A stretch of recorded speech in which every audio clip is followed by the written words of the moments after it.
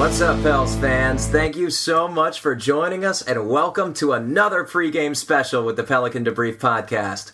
My name is Preston Ellis. Follow me at Preston Ellis, and we've got a great one for you today. We'll be chatting with not one, but two Lakers experts in our upcoming Staples Center skirmish tonight with Lake Show's Life Christian Rivas and LakerPulse.com's Clayton Fawcett. Let's not waste any time. It's time to speak with the enemy. And now we welcome on Clayton Fawcett of LakersPulse.com. You can follow Clayton at Lakers1949 and Lakers Pulse at Lakers Pulse. Clayton, did I get it? Yeah, at Lakers Pulse. Awesome. Easy enough. How you doing tonight, Clayton? I'm doing great. How are you, Preston? I'm so glad you're here. I'm doing well also. Let's get right to it. So I believe it was around March 8th, SB Nation reported that Magic Johnson and Jeanie Buss were not contacted by Lakers management in lieu of the DeMarcus Cousins trade discussions. And then, of course, Gentry and the Sacramento Kings staff were at All-Star break, and things kind of got away from you guys. And now you've all of a sudden appointed Magic Johnson as president of basketball operations and super agent Rob Pelinka as his general manager. How quickly did all of this happen? How shocking has this been? Also, in addition with the Buss family drama trying to overthrow Jeanie Buss as controlling owner, which side are you on? And is your head just spinning from all of this? Man, it happened so quickly. I'm a special ed teacher, and in the middle of my lunch, I get a message from everyone at Lakers Pulse that Magic is now he's now the vice president of operations, or whatever, president of basketball operations, and Jim Buss is out. And immediately my first thought was like, crap. not necessarily because I was a huge fan of Jim Buss. It was that I've been loyal to Mitch Kupchak for so long. He was a GM for 2 decades. Mm-hmm.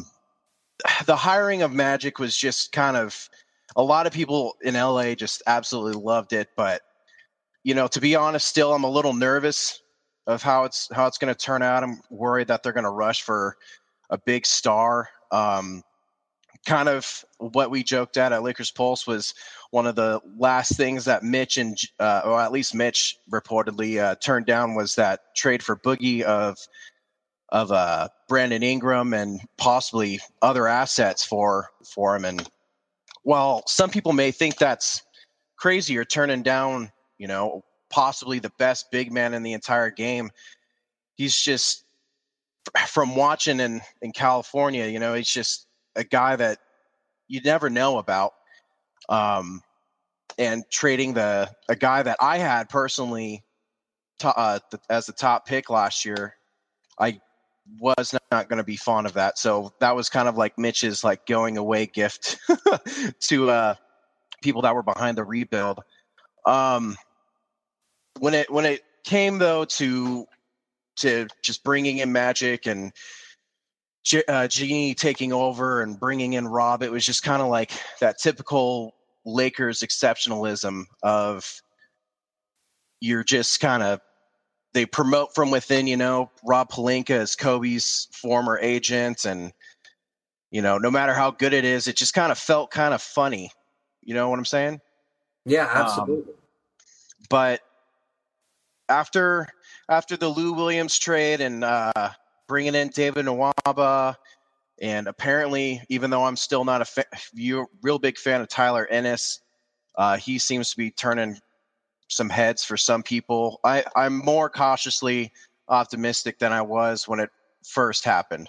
Okay, cool. There's to go along with, I was going to ask you more about David Nwaba a bit later, not just because he's a fun new find, but because there's a lot of D-League talk in New Orleans now that we've announced our own D-League squad in 2018. I'll get to that a little bit later, but to keep in that same vein, some of the uncertainty as to the direction of your team this season, even before some of the rumors with Magic being brought on as a consultant, you guys came out hot with Luke Walton. Of course, he had that magical run the year before with the Warriors, but he even started out this year doing fairly well. Through November, you guys were 10-10, and then you plummeted inexplicably to 2-14 in December. What changed in that time frame, and how much do you equate this to the Lakers brass just discovering, oh my gosh, we need to get a top 3 pick this year, or not only do we lose our 2017 pick, we lose our 2019 pick. How much do you think that thought process came into play in December, or do you think that evolved once Magic came to fruition? I would say the idea of the tank trying to keep that top 3 pick was more of February, of maybe even late January, of trying to keep that pick coming out. You brought up 10-10, but they started out 7-5. So at one point they were actually over 500, and they were the talk of the town, and and just a lot of sports talk, radio talk, just how good are they going to be? I mean, just today I saw someone retweeted kind of as a joke of Colin Cowherd said, are the Lakers going to make the playoffs? And I never really thought that was going to be a real possibility, just because the team is just so young. If you take away Meta World Peace or Ron Artest, whatever you want to call him, the average age drops a whole year by just taking him away. And I believe like the average age, which would be like 25 or 26. The real issue with that 2-14 December was injuries.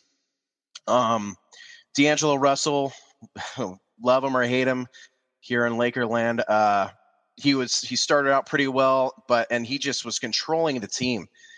And then when he went down with the knee injury, the team just kind of fell apart. The defense just cratered. Lou Williams was awesome, but at the same time, it was Lou Williams. He's not going to carry you to very many wins unless like you've got a good team around him. Not that he's going to be a superstar or anything, but you know what I'm saying.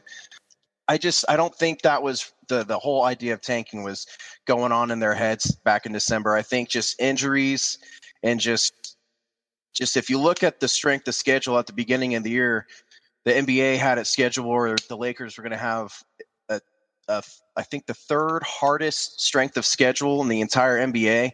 And for a team that has at the time had 7 or 8 young guys in the rotation, and then you pile that on with injuries, it was just, of course, it was going to fall apart. Yeah. And now it appears you guys have won 4 in a row after sitting Zubac, after sitting Mozgov, after sitting Zubats. Thank you so much for educating me. Clearly, I haven't had practice pronouncing his name. No worries. But why do you guys keep winning? You guys had big wins against the Spurs, the Grizz, the Wolves, and the King. Is everybody in Lakerland just up in arms at this 4-1 April that you guys have gotten off to? Oh, man. Lakers Twitter has been a disaster during those games, to be honest. You've got some, like myself, where we just kind of expected the pick to be lost anyways. Even though we expected to be bad, most of us figured that we'd win around 27 to 32 games, give or take. Some were higher, some were lower, but we just kind of always expected that pick to go. When we got into that second place, though, everyone was just like, let's tank, and honestly, at first, when they first won a couple games in a row, it was just like, crap. I wanted that pick. I don't necessarily, we're locked into a bottom 3, I should say, record. So there's still a 46.9% chance, I believe. And, that's close to a coin flip, So I personally, I would love to keep the pick. I was fine with losing just to hopefully one more year. But man, just online, social media, and even just the general fan walking around here is just like, what are they doing? Just people are healthy. It's 2 first-round picks, and according to LotteryBucket.com, this is my first time utilizing this website, so I don't know how much credit to give to it. But according to that, if the Suns should get the second place, then the Lakers drop 10% in their lottery odds of keeping their pick by this late season 4-game run. So it's gotta be distressing, especially with that 2019 pick in play. But let's get past that. There's nothing you can do. If you should win the pick, so many opportunities, trades for Paul George, taking one of three, a Fultz type or a Ball. But let's talk offseason talk. In the waning or beginning moments of the 2016 free agent spending spree, you guys broke the ice with a Timothy Mozgov 4-year and $64 million. I think an inexplicable number. The market for the big man has been dissipating as of late, and the Pelicans are have our own known albatross in Omer Asik that we can't seem to get rid of. I think we've got him locked in 5 years, $58 million, 3 years, and $33 million left of it. Mozgov has, by all accounts, been respectable this year. Do you still want him off the books, and what are the possibilities of that becoming a reality, or do you just ride out the 4-year contract? Well, when that first whole thing came down, I was watching that Adrian Wojnarowski stream, and he was talking about it, and I was just like, okay, I guess a Mozgov as a decent backup is interesting. And then I saw the number, and I flipped out. And we all at Lakers Pulse, we went back and forth, like some people were like, oh, if you calculate it towards the cap and the percentages, it's not that bad. And some of us were like, that was 4 years guaranteed. Mm-hmm. It's just, if we go just to his play, other than just how insane that contract was, to start out the year, he was okay. He started just regressing, looking about as bad as he was last year in Cleveland. It really is just kind of disheartening. Like, man, we could, like, there was rumors of like a potential by Sean Devani, I believe that's how you say his name, from Sporting News, had a rumor that the Lakers talked about Nerlens Noel. And I've been a personal fan of his, and if anyone from Lakers Pulse listens, they're going to laugh at me later for it. But that was a guy that you could have gone after, but you're going to have to pay in restricted free agency. But are you going to want to dump a ton of money now with Mozgov on the books and with 16 million committed? Well, this next summer, it comes down how they structured it. It's like 15 and a half or something like that. They were, I guess, anticipating for a Russell Westbrook. But trying to dump that, I honestly think it's one of the most immovable contracts in the entire NBA. I would personally be willing to attach a couple assets to it to try and move it off the books, just because, that's 4 years. We're already talking about trying to stretch him, and you can't. It would just be stupid to stretch him right now. With 3 years left, that means that it's a double plus one, so 7 years after the season of paying this guy, what would it be, $7 million, I believe, a year after. Yeah, well, I admittedly have kind of joked in the past about Asik, of like, man, that's a contract no one wants, and now the Lakers have just the same issue with Luol Deng making slightly more than him. Man, I myself during during the off season, like, yeah, you know what? Fine, these are going to be fine. They're solid vets. Everything I've ever heard of is that these are two high character guys, and they've been great off of the bench of supposedly mentoring the guys. Zubats, particularly with Mozgov, Deng with the young wings and stuff. But combined, that's 18 and 16. That's 34 million a year for just two guys that now they're not quite into the bench, because man, you're going to have to hope to salvage something from them. Yep. Now, I didn't bring all this up to torture you, despite maybe popular belief at this point. The reason I'm bringing all this up is because you guys have about 82 million dedicated to your books next year. I think the cap is somewhere around 110. You still have the option of re-signing Nick Young, who by all accounts is probably going to opt out. Although I saw online recently that he's undecided, but you would think that he's going to opt out. You've got Jordan Clarkson with 12 million in the per year in the next 3 years. The reason I bring all this up is you guys have a couple of off-season options, maybe trading for Paul George, Gordon Hayward sweepstakes, and one team that's been linked to Drew Holiday is the Los Angeles Lakers. Now, I'm not sure exactly where you guys would slot him, as he's kind of a combo guard, and that's exactly where you have D'Angelo Russell at the moment. Bleacher Report has him ranked as the best defending point guard in the NBA, and the Pelicans have their own conundrum with Drew Holiday, as you guys will soon have with Nick Young. What are your thoughts of Drew Holiday, and do you think the Lakers are potentially a landing spot for him? Says right now the Lakers cap should be about $69.5 million. I don't think that's counting Tarek Black or Nick Young. Like you said, if Nick Young is going to be back or not. Personally, I'm kind of just done with Nick. He had a great year by all accounts. He got labeled as a defender this summer, or this beginning of the year, and he fell off a cliff. It was just gone. He would be really, really good with a contender, I believe, just off the bench. Just get him, if you need a guy to get a couple quick 3-pointers going. Specifically, Drew Holiday, how you mentioned, he's a guy that I've been personally looking towards. I really like his game.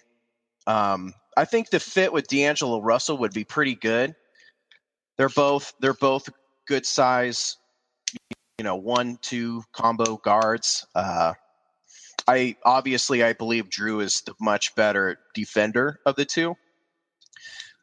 But do you know, like, are there rumors out there that he's rumored to leave? I know that he's connected because of the UCLA connection. I believe him and his wife are from out here, but yeah, they both spend time in Los Angeles. The Pelicans, by all accounts, are going to bring him back, but it's going to be extremely expensive. Right now, we're looking at somewhere around 5 years, $150 million. And with his recent play with DeMarcus Cousins being in the lineup, he's increased in turnovers. He kind of botched our season away. And DeMarcus Cousins, in all fairness, in an interview after the game said, there were a lot of mistakes made throughout the game, but there were two heartbreaking turnovers in the last two possessions of the game, led by Drew Holiday. It's gotten so bad that Alvin Gentry has moved him away from point guard and has been starting Tim Frazier as the primary ball handler and the guy pushing the pace. So he's been playing great defense, but his shooting has slipped. His three-point shooting has slipped. His free throw shooting has slipped. His turnovers are going up, and it's getting harder and harder for fans and media likes to come up with the idea of $30 million a year going to Drew Holiday. Some of the teams that are out there as being interested: the New York Knicks, the Philadelphia 76ers, the Chicago Bulls, the Los Angeles Lakers. But the Lakers are the one in the best position to pay him because they have the salary means already to do so. And he's a pretty good fit next to Russell. Like you said, being the great defender, being a combo guard, being somebody who doesn't need to work with the ball at all times. And you've already got somebody in Russell there who wants the ball and needs the ball in his hands. So it's a pretty good fit. He's got that Los Angeles tie, so it's definitely a contender for it. And I was just trying to pick your brain, trying to figure what the mood is there towards him. You'd have to think Gordon Hayward, if he leaves Utah at all, is probably going to find his way over to Boston. And George Hill, you would have to think is gonna stay pat. I don't know where he's going to play, but Drew Holiday is a bit younger. I think he's about 4 years younger than George Hill. So I don't know. The fit just sounds like it would make sense there if the Pelicans don't offer him that max salary. And I wanted to get your idea of seeing Drew Holiday in a Laker uniform. Yeah, I mean, personally, I would love it. I've loved Drew since he was at UCLA. Another factor, other than just basketball, is the situation with his wife, where she had was it a brain tumor, I believe? The brain tumor during while she was carrying their child, and they weren't able to operate until after. So the procedure had to wait until the birth, and he ended up missing the first 8 games of the season to be with her. But then he came back to the team. The team played much better. But yeah, very traumatic, and who knows how that shapes a family. But as far as we know right now, they love New Orleans. They love the community. They give to the community. So I think it'll all come down to just whether or not the Pelicans are willing to pay him. Yeah. And the reason why I bring that up is just, it's LA, some of the top-notch medical, services out here. Not to say that, it's not great there in New Orleans, or, that they can't fly her out or, get her out somewhere else. It just, I think when it comes to free agents, I think it comes down to a lot of different, circumstances and factors. That's always just been a thought of mine for just, family purposes, but pure basketball, as you said, and as I earlier said, it's a good fit. Both D'Lo and Jrue, they're able to go off ball. D'Angelo, a lot of people really want to see what he's capable of doing off ball, kind of like kind of like how James Harden has gone on. Not that he's going to be James Harden or anything like that, but like how James is able to do some things off screen, and while he can handle the ball, you also want to try and run some action off ball for him. One of the biggest issues for LA has been someone to create other than Russell. There's just been games where I'm like screaming at the TV, like, someone do something for him, that like he's the only one that'll move the ball. So the fit is just on offense is just really intriguing. Another ball handler, another guy that can spread the floor, someone to take the pressure off of, 21-year-old D'Angelo Russell and 19-year-old Brandon Ingram and 22-year-old Julius Randle, someone that's kind of more established. Now, when it comes to contract, I don't really want to pay max money to him. And the Pelicans should be able to pay a lot more than the Lakers, with the 5th-year option and salary increases and whatnot. But I think a lot of people here, what the feeling is around the team is the target is, as you said, a Paul George. And personally, I would wait for Paul. There was a rumor that he, through his agent or someone, said that he does not want the Lakers to trade trade the youth to get him because he wants to come here and be with the youth. So I think that's more of the target that everyone has their eyes on. That, or there were some ridiculous rumors of Jimmy Butler, but I mean, let's face that was never going to happen, and that would probably cost the Lakers way too many assets, and then it would just be a Knicks situation with Carmelo when they traded everyone to get him. But if Jrue was willing to come and they could work something out, maybe possibly dump a Deng or Mozgov. I don't know how they're going to do that personally, but if they're going to be able to do something like that, I'd love to see Jrue in LA. All right, just to credit my own mistake, Lauren Holiday is actually from Indianapolis, Indiana. Okay. However, she went to UCLA at the same time that Jrue Holiday did, and presumably that's where they met, fell in love, got married, and all that jazz, and lived happily ever after. Yep. Moving right along, we've gotten some off-season questions out of the way. Let's talk about the game, as painful as it may be for the both of us. Yeah. We're both playing our our third and fourth best players. Before we get to that, D'Angelo Russell's not playing tonight due to some kind of family reason. Do you have any information about that? Yeah, is being recorded on a separate day, obviously, but he's right now in Louisville. His grandmother passed away. So the night that he hit the game-winning shot against the Sacramento Kings, apparently he was debating on going back to take care of that whole situation, but family talked him into playing, and I mean, just thoughts and prayers go out to him and his family as they suffer the loss of his grandmother. So we've got Brandon Ingram, Julius Randle, Larry Nance Jr., Jordan Clarkson, Tyler Ennis. Is that presumably going to be your starting five tonight? That looks like what it's probably going to be, unless there's just some surprise. So coming off the bench for you guys, Thomas Robinson, Corey Brewer, Meta World Peace, Black. Is this going to be your bench unit? This 9-man rotation? Do you have anybody you can call up from the D League? Should we expect a David Nwaba sighting? Nwaba's very interesting. He's, depending on the D League, how that all goes with the playoffs. He had something that it was going to be like 7 games and 7 nights. So a couple nights ago, Luke rested him and didn't let him play because obviously you don't want him getting hurt, no matter what you think of his future. Go ahead and talk about Nwaba for us a little bit, because I guarantee you probably 95% of Pelicans fans have never heard his name before. Yeah, David Nwaba was an undrafted free agent coming out of it's some school in Los Angeles, it's like in Santa Monica. I had it just a second ago and it just left me. I'm pretty sure it's Santa Monica. I'm gonna bring it up. It's Cal Poly. He went to Cal Poly. He's 24 years old. He's 6'4", 209, but 6'4" with like a reported 6'11" wingspan, some nonsense like that. He's incredibly long. His offense really just centers around the rim. If like he's like a 4 or 5 and a 2-man body. He's hyper athletic. They're working on trying to get him to develop some ball handling skills. He did that his senior year at Cal Poly. Really, what could come down to him having a decently long career would be him stretching it out to that corner 3. That's just going to be very important. But from what I've seen, he's just he might already be the best defender on the Lakers, which, I mean, it's not really saying much, but at the same time, he's a really good defender. He's locked up some guards in his short time. It's just like,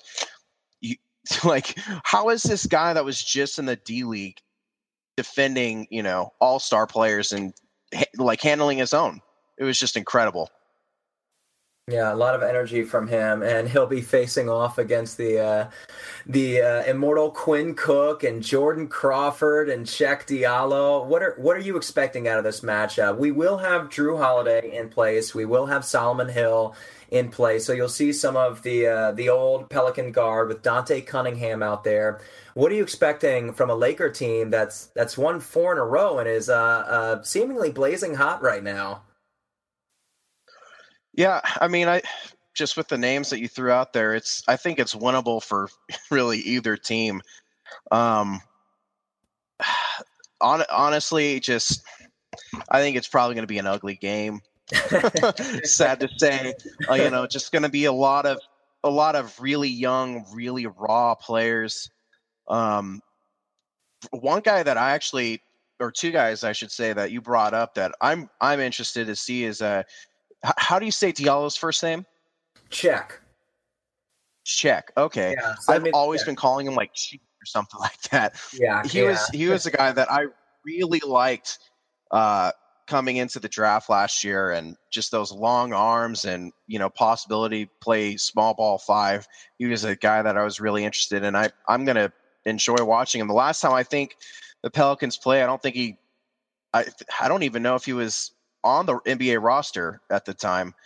No, he's bounced back and forth from 3 different D League affiliates. So I'd love to pick your brain. You guys currently, your D League squad is in the playoffs against the Rio Grande Rapids. Is that right?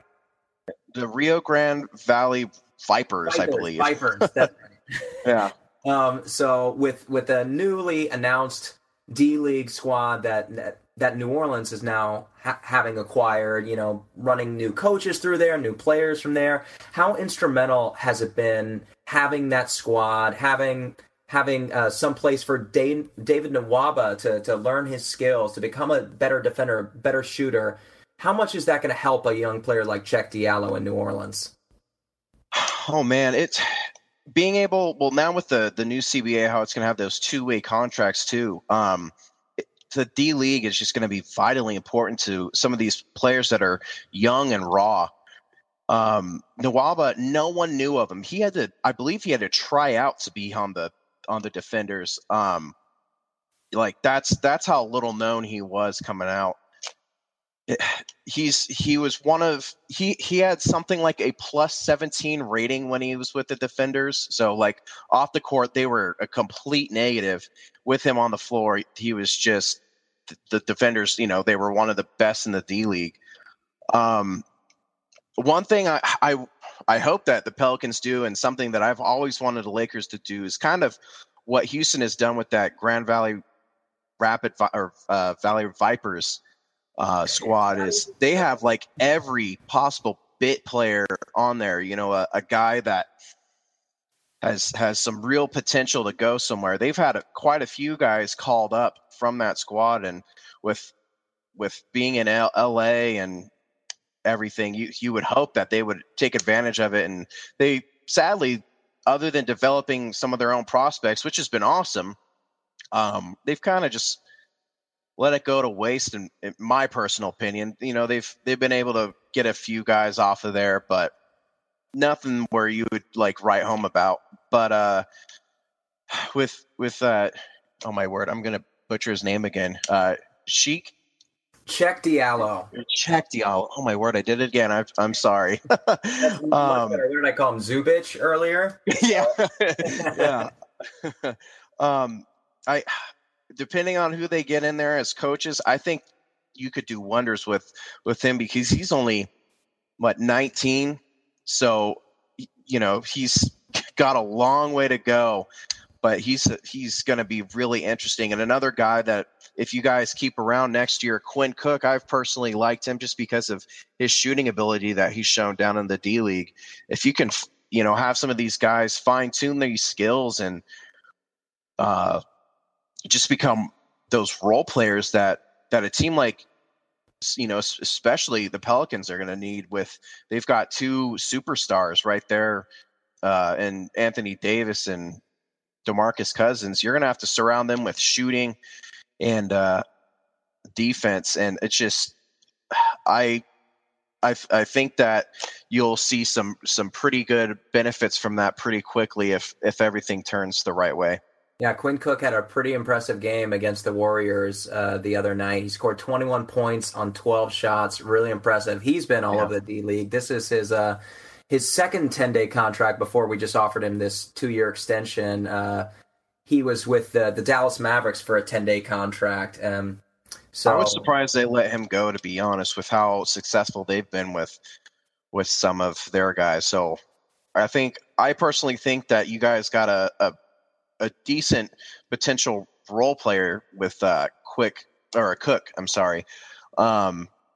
Just like I said, the shooting that he brings, or at least in theory, it's going to be something that will be really good for those two big men.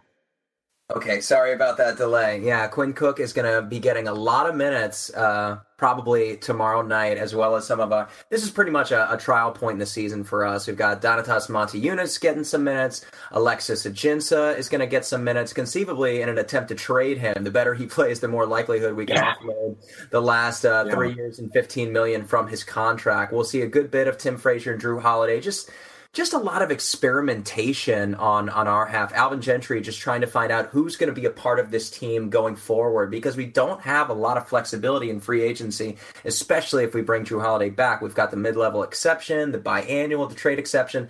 Not a lot that we can do. So just getting back into this Lakers matchup for a second, I know that you guys are doing a lot of the same thing.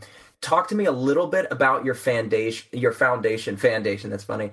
Talk a little bit about Brandon Ingram. Like you said, he was freely offered in exchange for DeMarcus Cousins, and the Lakers said no. How much have you seen from him and Julius Randle, and what do you expect going forward, disregarding whatever pick or free agent you might pick up this summer? How much has he grown as a player, and how much has Julius Randle grown this season? Let me start with Randle. He's the guy that Lakers Twitter is just they're so split on him. They don't know if he's going to be a good player. They don't know if he's going to be a bad player. It's just up in the air. The real question is he going to give 110%, to give that old cliche? Is he going to give that all the time? Because on offense, been one of the most improved players. There was an article out, I believe he was the fourth or the sixth most improved player in the NBA this year from an efficiency standpoint. But his defense has just been atrocious. On man, it's considerably better, but he's only 22. This is technically his third year, but with his first year, he only played, I believe, 14 minutes his first game before the ugly leg break. So if you want to think of it, he's been there kind of like 2.5 years with the coaching, but he's still just a really raw guy. And personally, I think he's shown a lot of improvement, like I said, on the offensive end, but the defense it's going to be crucial to him becoming, or potentially touching the ceiling that so many of his fans believe that he has. Just a lot of the mental things he's just going to have to realize that, I'm going to have to give an effort, every time down the court, whether it's on offense or defense. So, personally, even though he does have his flaws, I'm still a pretty big fan of his. But Brandon Ingram specifically, he's the guy that I wanted in the 2016 draft. I know a lot of Lakers fans, because of the D'Angelo Russell connection, wanted Ben Simmons, but he's a guy who's going to be a 3-4. He's now believed to be about 6'10", 6'11", continuing to grow with a 7'3" wingspan. He started the season off incredibly rough, shooting below 30% and 20%. It was rough. Going into the year, a lot of people for some reason didn't expect that. I followed him at Duke, so I kind of knew it was going to be a process. I didn't think it was going to be as long of a process.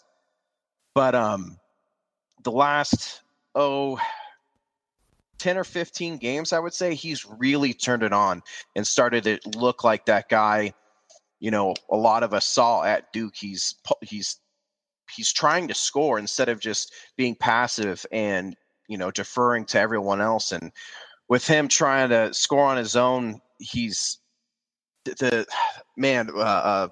Laker film room, one of the best in the business. He broke it down the other day, and the difference is just staggering. He's a guy who I think could be like your second best player on a championship team. That's a long ways away. He's still only 19. He's not going to turn 20 until a couple weeks, I believe, before the start of next season.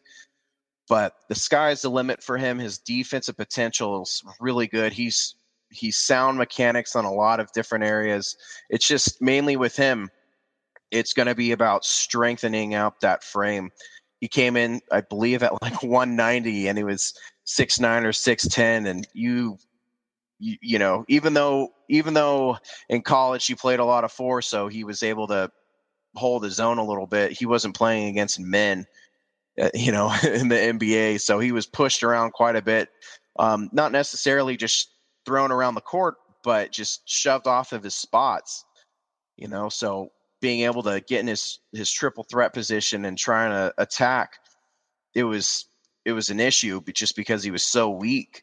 But like I said, the last 10 or 15 games, it looks like he's just gotten stronger and his mentality has changed. And a lot of us are even more excited than we were, when we drafted him. Last question, Clayton. Give me a prediction for tomorrow night's, or I should say tonight's game. We're recording this the night before. Oh, man.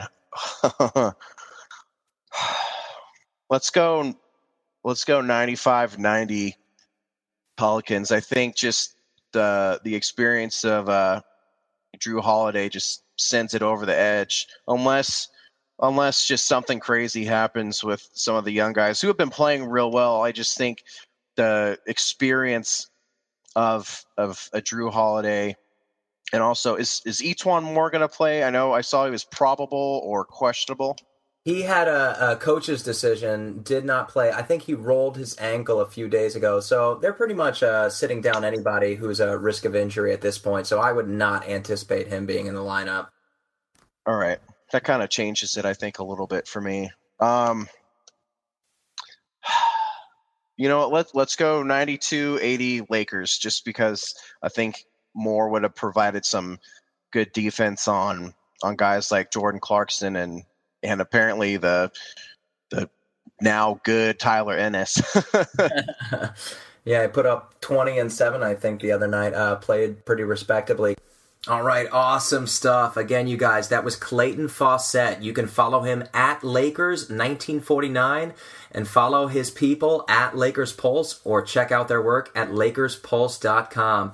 Now, don't go anywhere. This is a two-parter. Like I said, we've got Christian Rivas of the Lake Show Life coming up. Some great questions for him. It's a really fun interview. I've been Preston Ellis. You're listening to the Pelican Debrief podcast. Follow us at Preston Ellis and at Pelican Debrief, and do us a favor, go over and hit subscribe. Go to iTunes, give us a great rating. You're already here. Why not take another moment of your time to give us a big assist? Thanks for listening, and let's go, Pels.